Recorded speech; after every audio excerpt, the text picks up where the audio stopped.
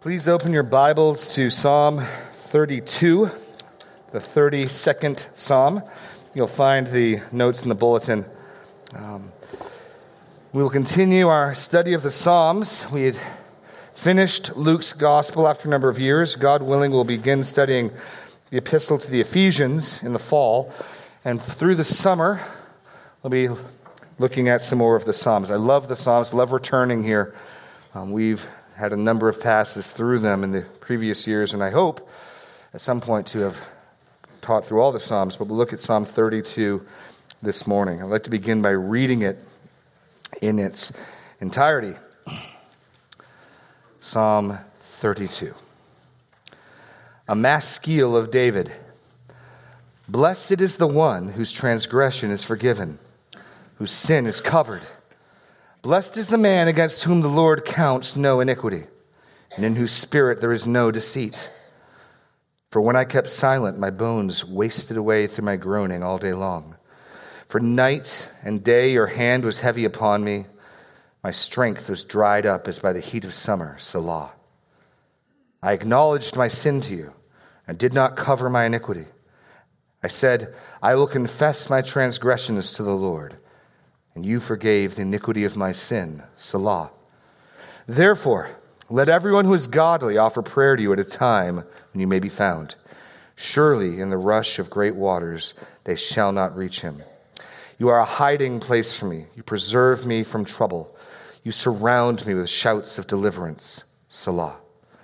I will instruct you and teach you in the way you should go. I will counsel you with my eye upon you.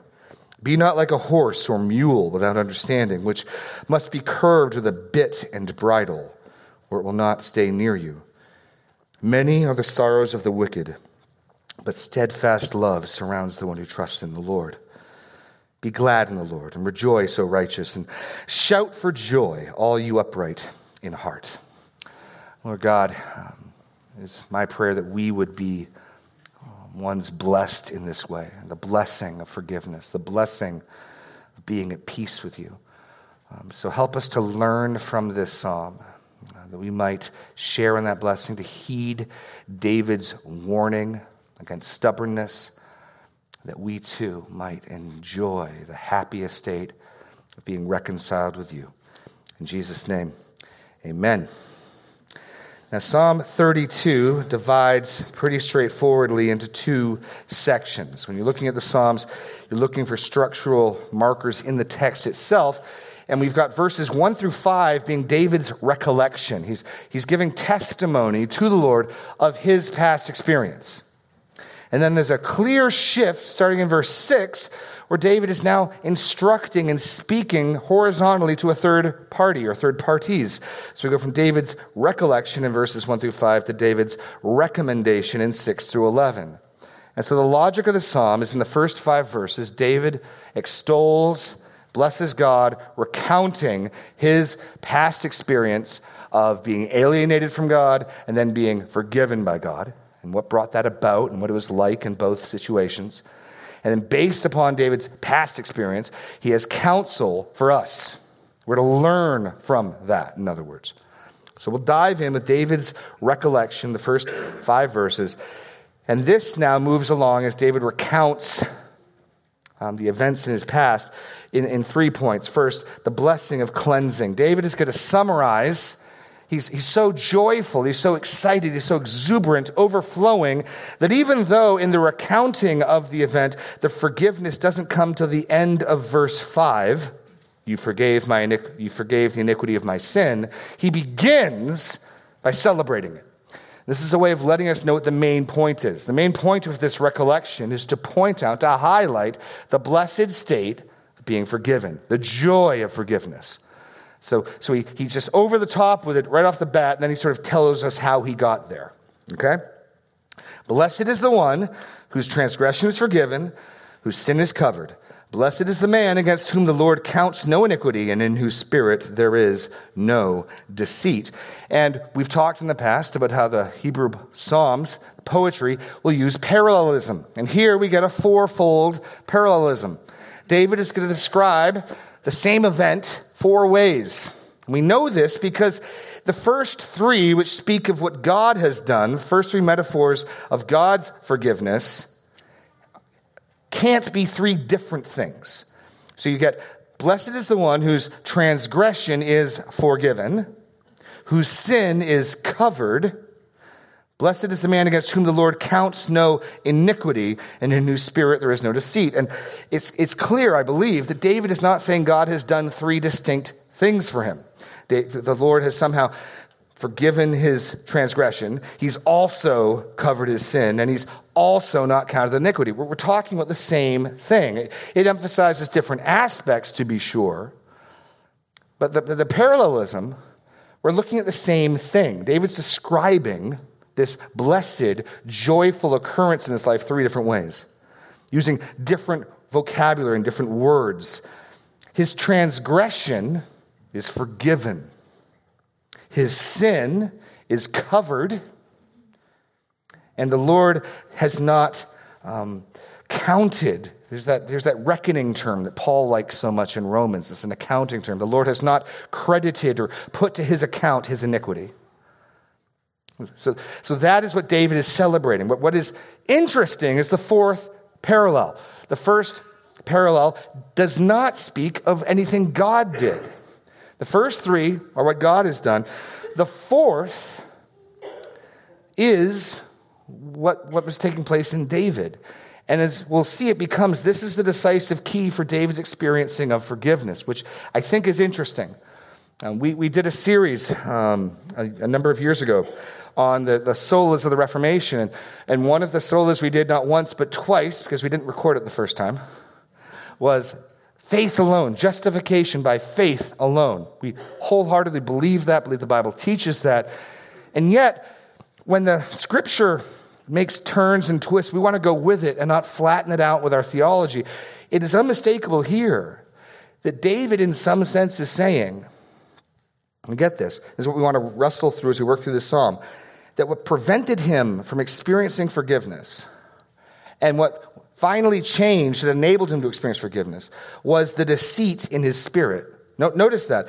So first, we're describing the same thing four ways.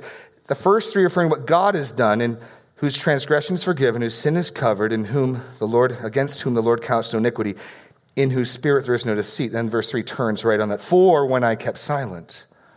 There was a time where David's spirit did contain deceit, and that changed and he experienced forgiveness. So one of the things I want to wrestle through as we look at this psalm is, in what sense then, how do we make sense of David saying, I did not experience the forgiveness of the Lord, I did not experience the cleansing of the Lord, until there was a lack of deception and deceit in my spirit. That, I believe, is what David is saying. That is how he's framing this. I think if we read through the first 5 verses, it becomes clear that's what he's getting at. Because, again, if you keep reading, when I kept silent, which I think is a way of describing there being iniquity, he explains in verses 3 through 4 the negative effects of that. We'll get to that in a moment. And then in verse 5, I acknowledge, we get another fourfold parallel. I acknowledge my sin to you. I did not cover my iniquity. I said I will confess my transgressions. And you forgave the iniquity of my sin. So there was a time when there was deceit in David's heart. He was alienated from God. And then he confessed, acknowledged, didn't cover, and God forgave. So that's what I want to look through here. What's also interesting is this is almost certainly not David describing the event of him coming to faith or becoming initially forgiven, what we can refer to in Paul's categories as justification. I do not believe this psalm is recounting David's first experience of faith and confession that brought him to salvation. Rather, I believe this is David describing the relational forgiveness that occurs within the life of the redeemed, of the Lord's children. 1 John speaks of it this way. If we say we have no sin, we deceive ourselves. It's interesting that John puts that in deception. That ties in with our categories of honesty and deceit. And the truth is not in us. If we are confessing our sins, he is faithful and just to forgive us and to cleanse us from all sin. And in that context of 1 John, what's at stake is fellowship. If we walk in the light as he is in the light, we have fellowship with one another. And the blood of Jesus cleanses us from all sins. In fact, what's very likely, we can't be certain, but what's very likely is that the backdrop of this psalm is the events of 2 Samuel with Bathsheba. We can't be certain, but it seems, regardless, it's a very good fit. David is talking about a time where he hid and concealed his sin. He did not confess his sin.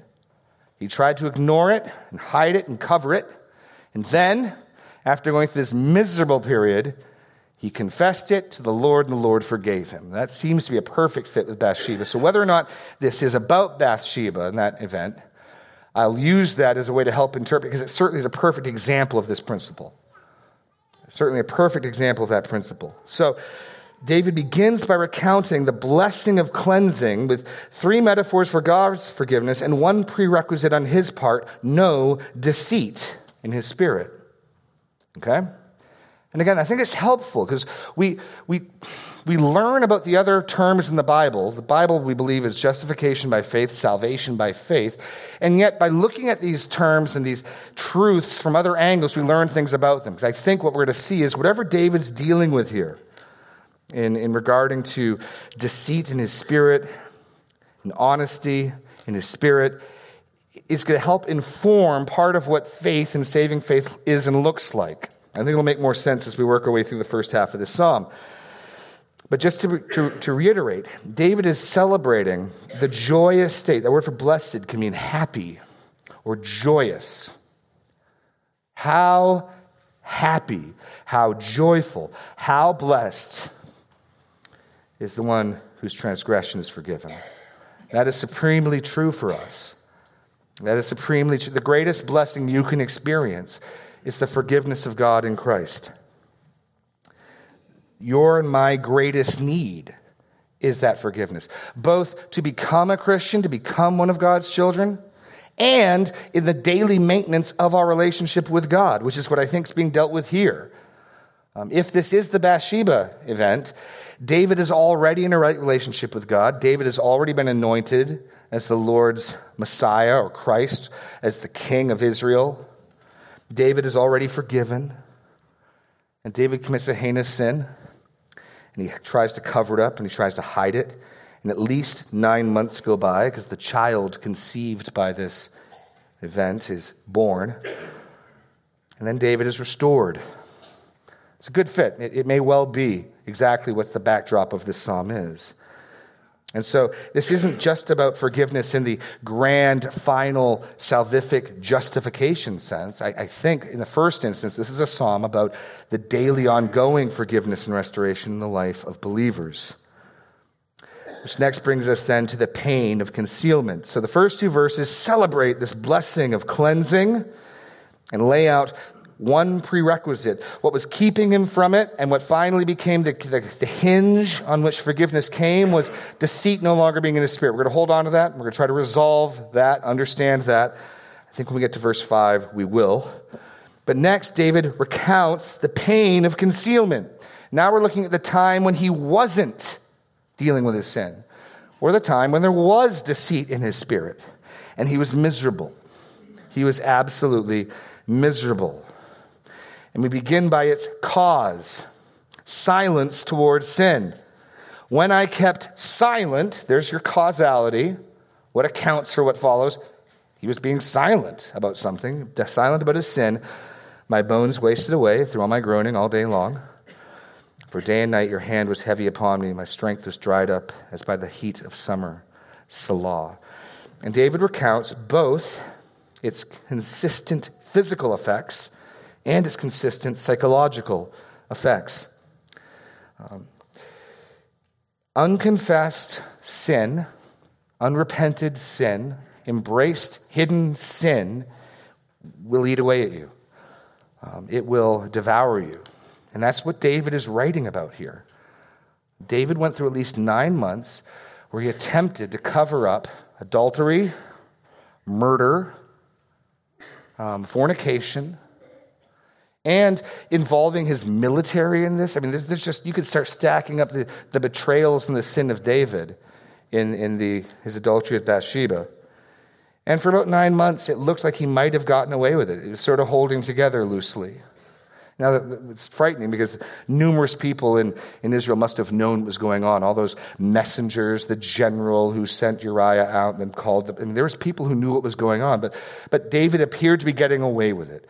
And yet we learn here that even though outwardly he appeared to be prospering, even though outwardly he appeared to have gotten away with it, he was being ground to a pulp by God's hand upon him. My bones, he says, wasted away through my groaning all day long. For day and night your hand was heavy upon me. My strength was dried up as by the heat of summer. Selah.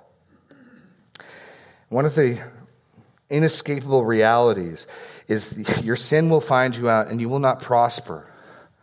I've said this to people before, pleading with them who are choosing to walk in a path of sin, that your sin will either lead to immediate discipline now and you'll be miserable and that'll be painful as you prove to be God's child and as a father disciplines you as his son or daughter, or your sin will be disciplined in hell.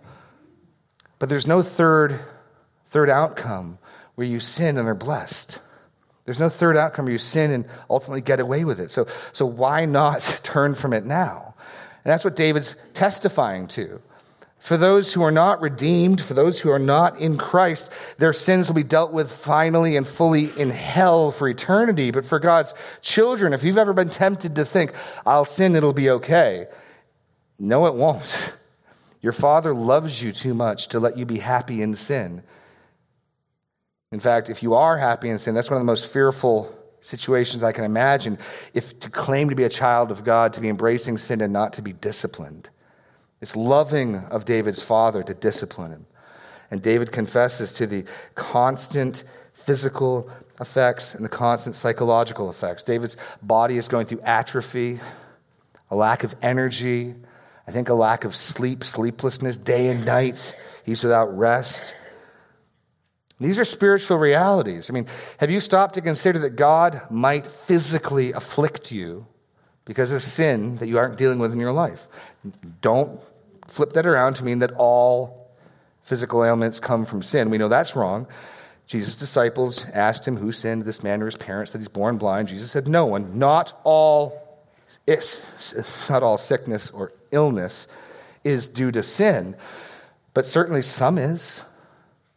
David confessed, my bones wasted away. Why? Because I was silent about my sin.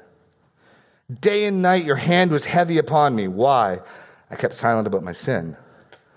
My strength was dried up as by the heat of summer. Why?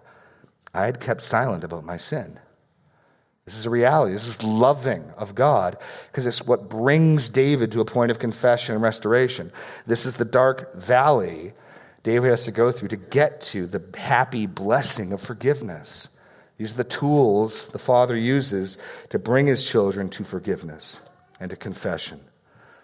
So, David recounts the blessing of cleansing, the pain of concealment caused to his silence towards sin.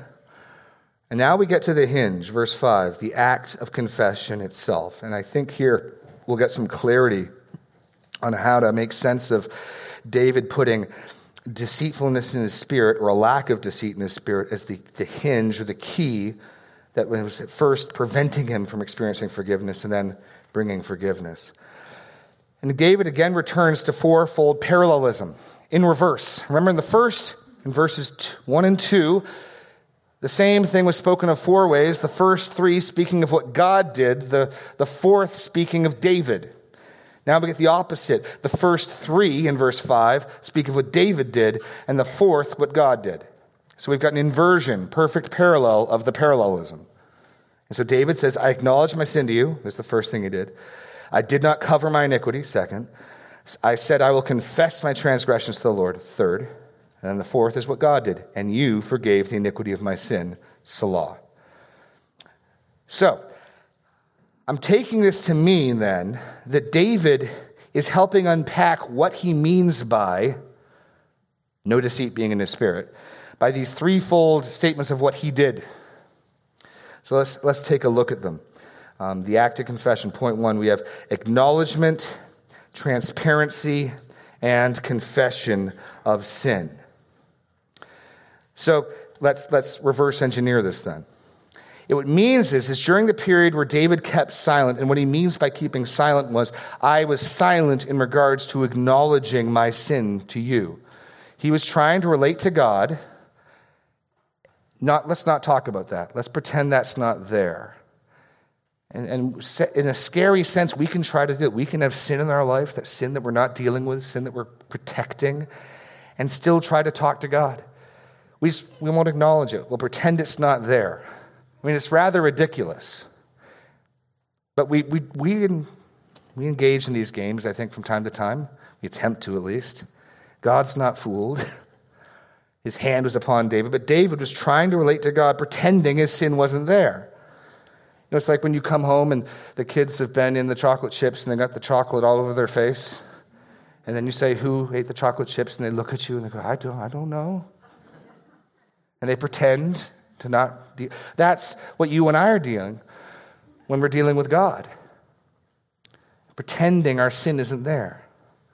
God's not fooled. God's hand is still upon David. But that's what David was. That's part of David's dishonesty, you see. It's a lacking honesty. And my children, they're just done. It's only we laugh because they're so unskilled and so unsophisticated in their deception. It's comical. A child with chocolate smeared all over their face going, I didn't eat the chocolate chips. But there's deception. That child is trying to deceive, right? When you or I get on our knees, talk to God, and I'm talking about embraced, protected, unacknowledged sin. I'm not talking about the sin we struggle with. I'm not talking about the sin that we confess and we keep, Lord, I did it again. I'm talking about this is off limits. I'm not giving this to God. I'm guarding and protecting this. It's my precious. And then I'm going to go and try to talk to God anyway. That is deceitful. I think that's part of what David's saying. And I think if you start plugging that in, it makes sense how when you and I refuse to acknowledge our sin to God, and yet we still want to talk to him, we're being deceitful, and that type of deception is going to prevent us from experiencing relational forgiveness. Does that start to click and make more sense? David says, basically, there was a time I refused to acknowledge my sin to you. And a hinge point in experiencing the forgiveness of God in his life was now acknowledging it. Second, I did not cover my iniquity. He had been doing that for at least 9 months. He set up an elaborate scheme to cover his iniquity. In fact, the very reason why Uriah had to die was to cover up his initial sin of adultery with Bathsheba. And so, again, if you and I are not confessing, but instead trying to cover up our sin, be sure that is going to compromise your relationship with God. And then finally, the third, I said, I will confess my transgressions to the Lord. Now keep your thumb here. Turn to 2 Samuel 12. And again, like I said, I can't be certain, unlike Psalm 51 that clearly links it to these events, I can't be certain it's the events of 2 Samuel 12 that are in view, but they're such a perfect fit that whether they are or not, I think they help illustrate the point.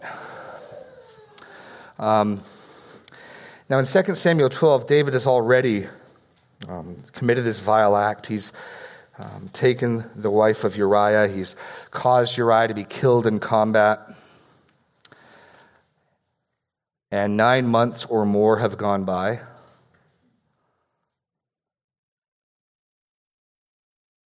And Nathan comes to David, and he was a courageous and bold prophet. I mean, you imagine being sent to confront the king, a king who can put you to death, a king who, part of what you're confronting him on is murdering a man publicly.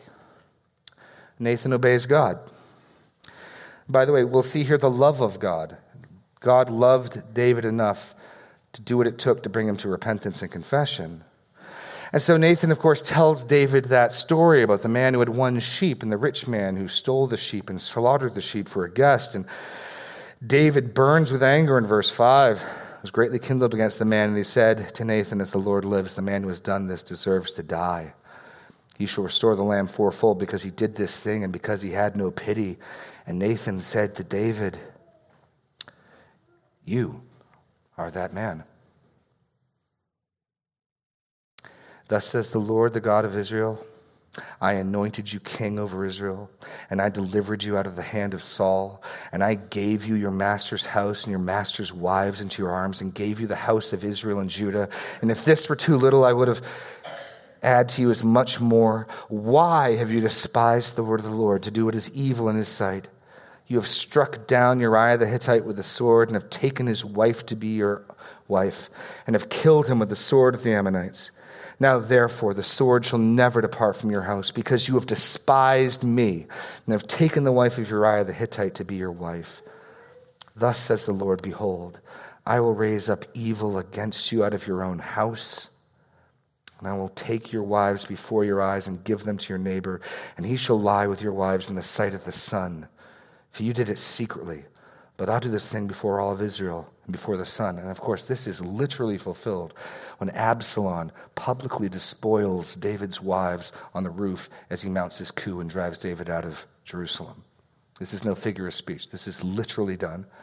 The sword rising from his own house as David's son Amnon rapes his half-sister Tamar and then gets assassinated by her brother Absalom. Oh yeah, all this stuff literally happens in fulfillment of the word of God. So here's this word. Now notice what David's response is in verse 13. David said to Nathan, I have sinned against the Lord. And as terrible as what David had done was, and we just heard God's anger at it, the ingratitude after all God had done for him, once David is willing to be honest with his sin, once David is willing to acknowledge it, there's no more scolding. What do you get? The Lord's put away your sin, you shall not die. Forgiveness. Notice point 2 here, the act of confession. Once David acknowledges his sin, is transparent, and confesses his sin, God responds with immediate forgiveness. That's partly why David's celebrating this, how stupid he was to protect and cover his sin for so long, to experience the misery of God's hand upon him, when as soon as he would confess it, there is a restoration of forgiveness. Now notice, forgiveness and restoration does not mean there are no consequences. There are still consequences. Absalom despoils David's wives publicly. We're going to read in just a moment, the child who is born will die. But nevertheless, in immediate response to David's confession and acknowledgments of his sin, there is immediate forgiveness.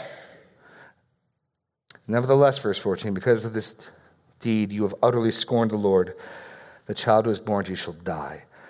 Then Nathan went to his house. So if indeed Psalm 32 is written about this event, I think it's very likely, David is celebrating forgiveness even in the midst of consequences. See, oftentimes we complain about the consequences, and I'm sure the consequences, David, were bitter. We know that he went in and prayed all night for the life of that child, interceding on behalf of the life of the child. He was in anguish over the life of the child. We know from reading through the rest of 2 Samuel the anguish David was in as his son dethroned him temporarily. And yet, David accepts the discipline and still speaks of the great joy and happiness of being reconciled and forgiven with God. We tend to complain that the consequences of our sin are too much, too great. And David here acknowledges his sin, doesn't cover his iniquity, confesses his transgression, and celebrates God's forgiveness. And this is the sense in which deceit is in his heart. He was being deceitful because he was unwilling to deal honestly with his sin. And in that sense, an unwillingness and a refusal to deal honestly with our sin, to call it what it is, to talk to God about it, will prevent us from experiencing forgiveness. I think that makes sense. If you can't acknowledge and speak rightfully about your sin, if you're trying to lie to God about your sin, there is no forgiveness for you. Which brings me then to the last point in this first half, and turn to Romans 4. Because whereas Psalm 32, I believe, is speaking to the restoration and the forgiveness that happens within the family of God. In other words, not about salvation, but about sanctification. Not about justification, but about progressive sanctification. The Apostle Paul cites these two verses in Romans 4 and applies them to salvation and justification. I'll give you the blanks in just a moment. I just want to read what Romans 4 says. In Romans 4, the Apostle Paul is strenuously arguing for justification by faith alone. By the way, this is another reason to understand that this lack of honesty, this deception, is tied up in what it means to have faith. Because Paul sees no conflict in citing verses 1 and 2 in full in his support of justification by faith. He ends chapter 3, right, with this great statement, verse 28, we hold that one is justified by faith apart from the works of the law. Then in chapter 4, he begins to defend that premise, and he uses Abraham as his first example, that Abraham was declared righteous before and not after Abraham received circumcision. So it wasn't the act of circumcision saved him. And then he goes on to David. Now look at verse 4. Now, to the one who works, his wages are not counted as gift, but due. And to the one who does not work, but believes in him who justifies the ungodly, his faith is counted as righteousness. Just as David also speaks of the blessing of the one to whom God counts righteousness apart from works. Blessed are those whose lawless deeds are forgiven, whose sins are covered. Blessed is the man against whom the Lord will not count his sin. So here's your blanks. The repentance and faith that saves is the very same repentance and faith that sanctifies. The repentance and faith that saves is the very same repentance and faith that sanctifies. What do I mean?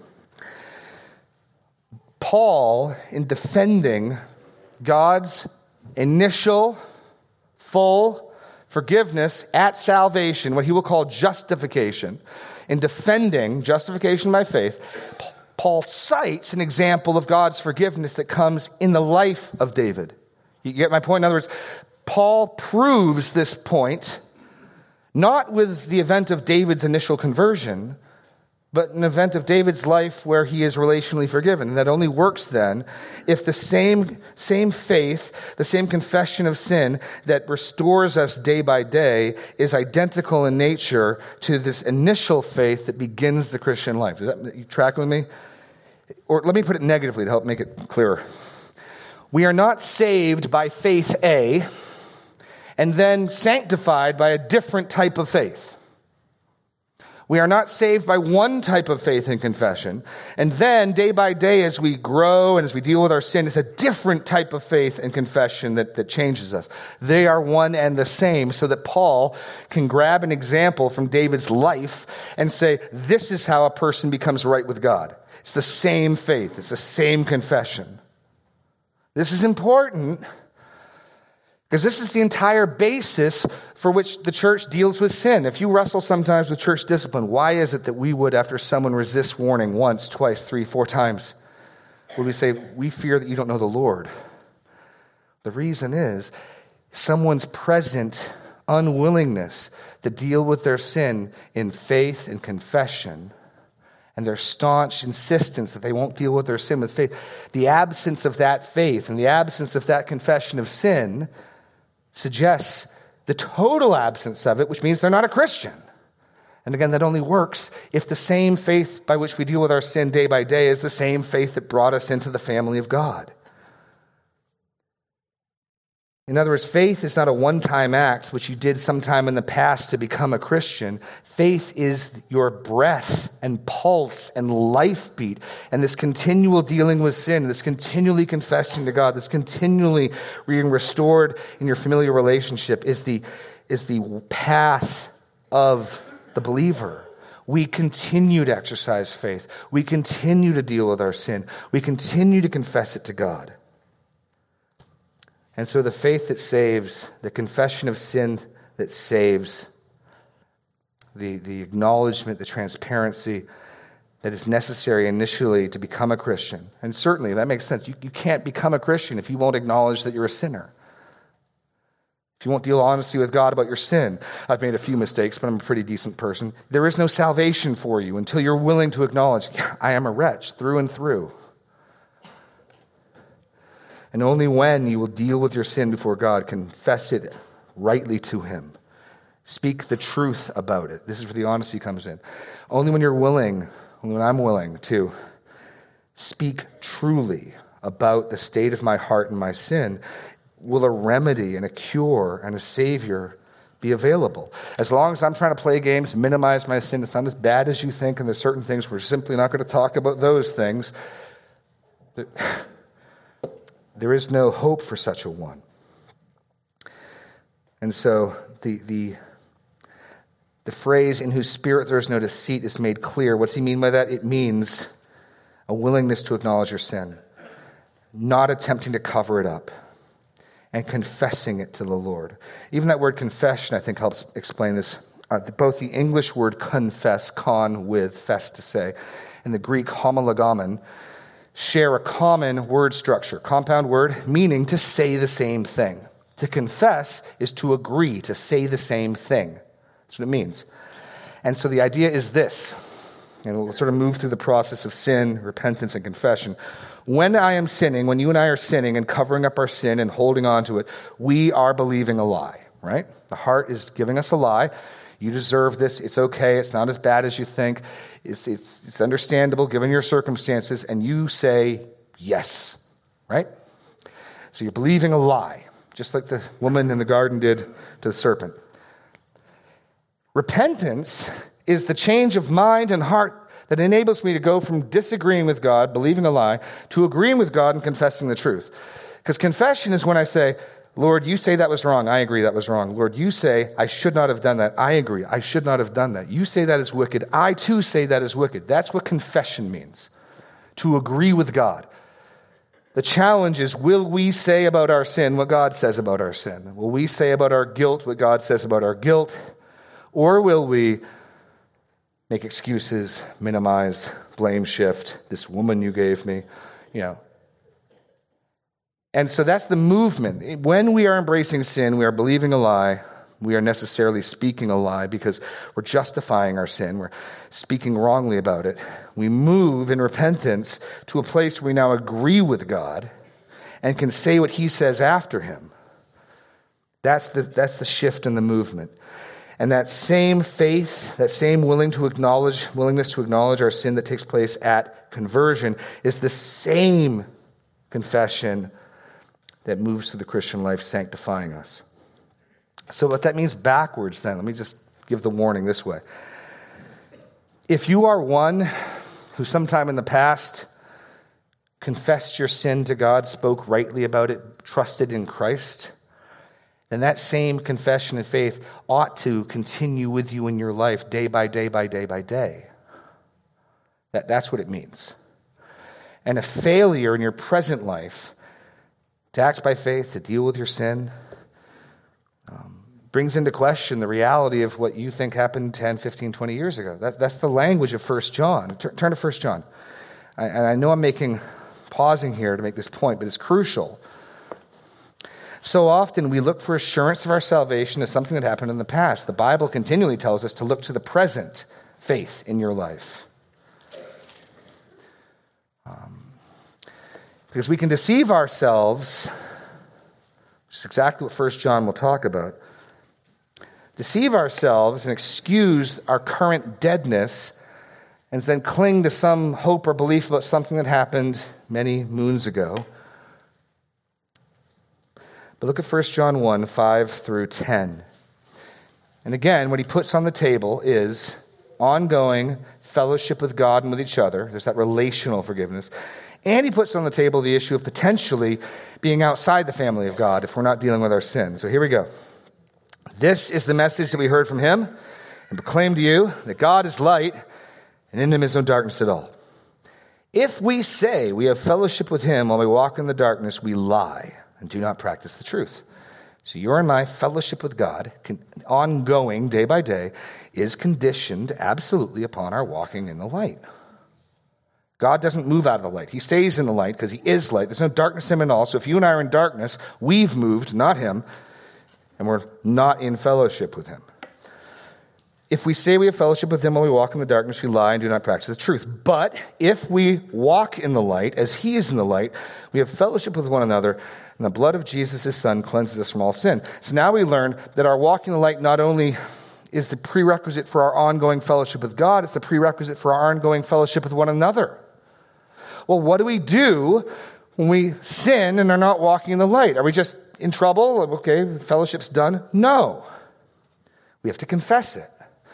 He deals with it negatively in verse 8. If we say we have no sin, we deceive ourselves. The truth is not in us. Now he's starting to question the actual salvation of someone who's refusing to deal with their sin. The truth is not in them. But if we confess our sins, he is faithful and just to forgive us our sins and to cleanse us from all unrighteousness. If we say we have not sinned, we make him a liar, and his word is not in us. So the Christian life is one of continually trying to walk in the light, and when we step out of it and the Spirit or another person brings our attention to it, we confess it and we get back in the light. That's the Christian life.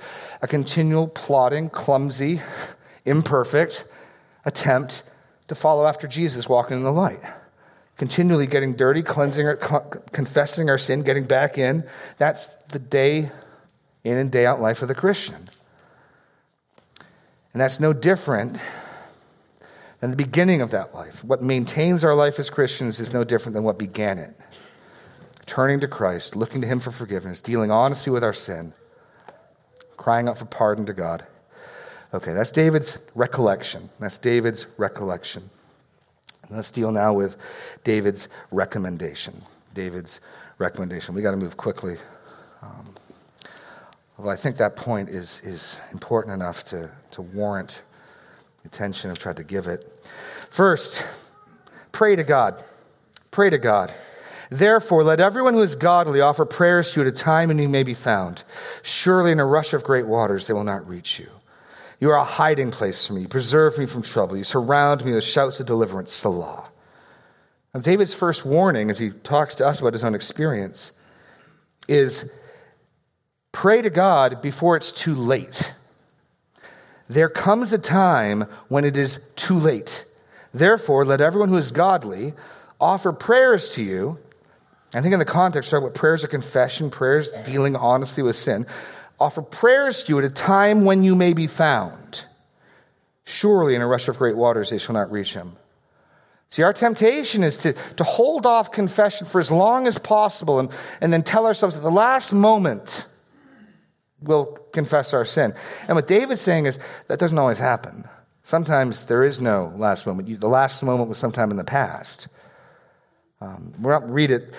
There's some time to read it now, but read Proverbs chapter 1, 20 to 33 sometime, and read about what usually happens when people ignore reproof. What usually happens is they harden themselves to a point of no return and perish. That's usually what happens. There are exceptions, but read Proverbs 1, 20 to 33, and read about what normally happens. And so David's saying, don't wait, don't delay. If you are harboring sin in your life today, deal with it. Seek God while he may be found. That's his first urging. Pray to God before it is too late, because the Lord defends all who call on him. See, even though David's going to experience the consequences of his sin, once he's back in the right relationship with God, God protects him. God surrounds him with his love. Next, submit to God. Submit to God. We see that in verses 8 and 9. I will instruct you and teach you in the way you should go. I will counsel you with my eye upon you. Be not like a horse or a mule without understanding, which must be curbed with a bit and bridle, it will not stay near you. Now this, by the way, actually might be the fulfillment of what David promised in Psalm 51. Remember in Psalm 51, David says to the Lord the following, Restore to me the joy of my salvation. Uphold me with a willing spirit. Then I will teach transgressors your ways, and sinners will return to you. So David promises God, if you will but forgive and restore me, after you do that, I will teach others. What's he doing right here? I will teach you. I will instruct you in the way you should go. I will counsel you with my eye upon you. Here's an observation. David's failure, his epic failure, his awful failure, becomes an opportunity for him to instruct others. I know people who think because of their failures, they're in no position to offer any encouragement, any help to others. That's dead wrong. We all learn so much from David because David is willing to speak honestly about his failures and instruct us in light of it. David has just recounted in the first 5 verses his failure, the Lord's discipline, his ultimate confession, the joy of his restoration, and now he's saying, don't be like me. Confess your sin to God today. Even your failures, rightly spoken of. We are not minimizing them. We are not protecting yourself. You have something to offer others. You can encourage and instruct from your failures. David is. Submit to God. David's failure becomes an opportunity for him to instruct others. But the problem is you've got to humble yourself, because David's basically saying, don't be like me. I was a dumb beast. That's what he's saying. Do not be like a horse or a mule without understanding, which must be curbed with a bit and bridle. So God has to send Nathan to you. I'm sure that wasn't fun to be publicly called out like that by Nathan. Now, ultimately, David is rejoicing in it because that was the means that brought him to confession. But David, I think, is saying to you and to me, it'd be better to confess before that has to happen. And so he's humbling himself. I was like a beast. I was like a dumb ox. I needed a bit put in my mouth. Don't be like that. Be not like a horse or a mule without understanding, which must be curbed with a bit and bridle or not stay near you. Submit to God. Don't be stubborn. Don't be a beast. Submit to God. David's failures became an opportunity for him to instruct others. Do not stubbornly resist God's discipline. That's what David is saying. He's saying, learn from my mistakes. You can edify the body of Christ by telling others to learn from your mistakes. I can do the same. It's not just through our successes that we can instruct and encourage. Third, trust in God. Trust in God. Many, he says in verse 10, of the sorrows of the wicked, but steadfast love surrounds the one who trusts in the Lord. And again, the contrast is clear. A path of sorrows and difficulties, a path of being surrounded and enveloped by steadfast love, if you will but trust in the Lord. Trust in God. The sorrows of the wicked multiply, but God's covenant love surrounds all who trust in him. And David can say that even though there were consequences. His consequences don't even come close to what really matters, which is his peace with God, his forgiveness with God, his relationship with God is above in value. All those other things. So yes, the child died. Yes, there'll be strife in his home. Yes, all of that is true. But I have peace with God, he's saying. And so God's covenant, steadfast love surrounds me. But many are the sorrows of the wicked. And finally, rejoice in God. Rejoice in God. Be glad in the Lord and rejoice, O righteous, and shout for joy, all you upright in heart. So our ongoing dealing with sin, our willingness to speak about it rightly, confessing it to God, is of huge importance. It's the basis on which we maintain our relationship with God. It's the basis on which we maintain our peace with him, our intimacy with him. And David would have us learn from him that we don't follow in his steps, that we don't have to go through that difficult discipline. And so I'd urge you, as we prepare to come to the Lord's table, I believe Pastor Daniel will give us a moment to deal with that sin. But let's pray now as we transition.